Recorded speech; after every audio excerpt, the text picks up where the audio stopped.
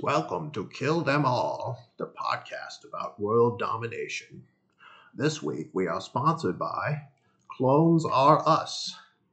If you're a villain, heroes are coming after you, or they soon will be. We already mentioned assassination insurance, but wouldn't it be nice to watch your enemies die slowly, roasting over a fire? Clones Are Us makes the process of creating a copy of yourself quick and painless. You don't need any magic. Just show up, and the expert wizards there will get the process started. Unlike traditional clone outfitters, they guarantee that your clone won't go insane and kill you in a murderous rage, or your money back. We have a wonderful guest tonight. Never seen the inside of a lamp, though they can grant wishes. All the way from the elemental plane of fire, please welcome Maharani Phoolan, the Afriti. It's a pleasure. Tell us about your role within the Afriti hierarchy. Oh, it's rather complicated. There are all sorts of titles and honorifics doled out from the city of brass. I have a small residence in the city, but my palace is in the Searing Fields. Anyway, I possess a moderately sized fiefdom in the elemental plane of fire. What makes you evil, Phoolan? Well, I'm a classic monkey's paw efreet. I grant one wish every century. I delight in twisting people's wishes so that their lives are ruined. Or at least, very, very inconvenienced. That's a neat trick. Give us a few examples. The classic example is when an adventurer comes to me to kill their arch nemesis. Maybe it's a lich like yourself. So what I do is I look forward in time and I see if that lich ever dies. Now, usually that takes a few hundred years to a few thousand years. And then I just pop! I send the adventurer forward in time those thousands of years. Presto! The lich is dead. The adventurer is permanently out of time. Everybody they know is dead. Oh, that's absolutely devilish. Yes, that's old hat to us, Afriti. But thank you. Well, then there are the love spells. Usually I don't even have to make any adjustments to those.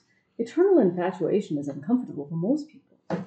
When new relationship energy doesn't dissipate, it becomes exhausting.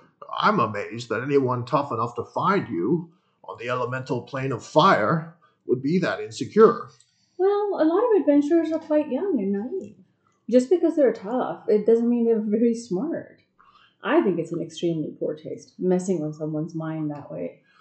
I mean, I've mind-controlled adventurers to walk off cliffs, and I still feel that way. I love mind control, but yes, permanent mind control like you describe, it's just gross. Yeah, people carve a path of blood to find me. They travel through the plains on fantastic devices they commission. And then finally, when they find me, I realize they didn't think their wish through. What do you do when people ask you for riches? Well, if they don't specify a denomination, I give them currencies of dead empires. If they do specify a denomination, I make each coin 1,000 times heavier than normal. Or often, they won't specify a time scale. That's an easy trick too. I give them money after they're dead. You got it all figured out. Well, I've had a long time to think about it. But sometimes people are cleverer than that. I just give them what they want. Mordenkainen the wizard wished for a particular djinn to be banished to the abyss. I hated that djinn anyway, so I did it straight away. And then Mordekainen went to the djinn's palace and looted everything. He became fabulously wealthy from that. Ah, I see. So if the wish is in your own self-interest, you have no trouble just fulfilling it. Yes, of course. There's no need to cut off my nose to spite my face. So, my advice to those listening is do your research. Find out what your genie wants. Make it a mutual exchange, and they won't feel the need to outwit you. We genies have wants and desires just like you. Fascinating. Wishes as mutual exchange. That rarely happens. Most adventurers are selfish, and they just see me as a tool.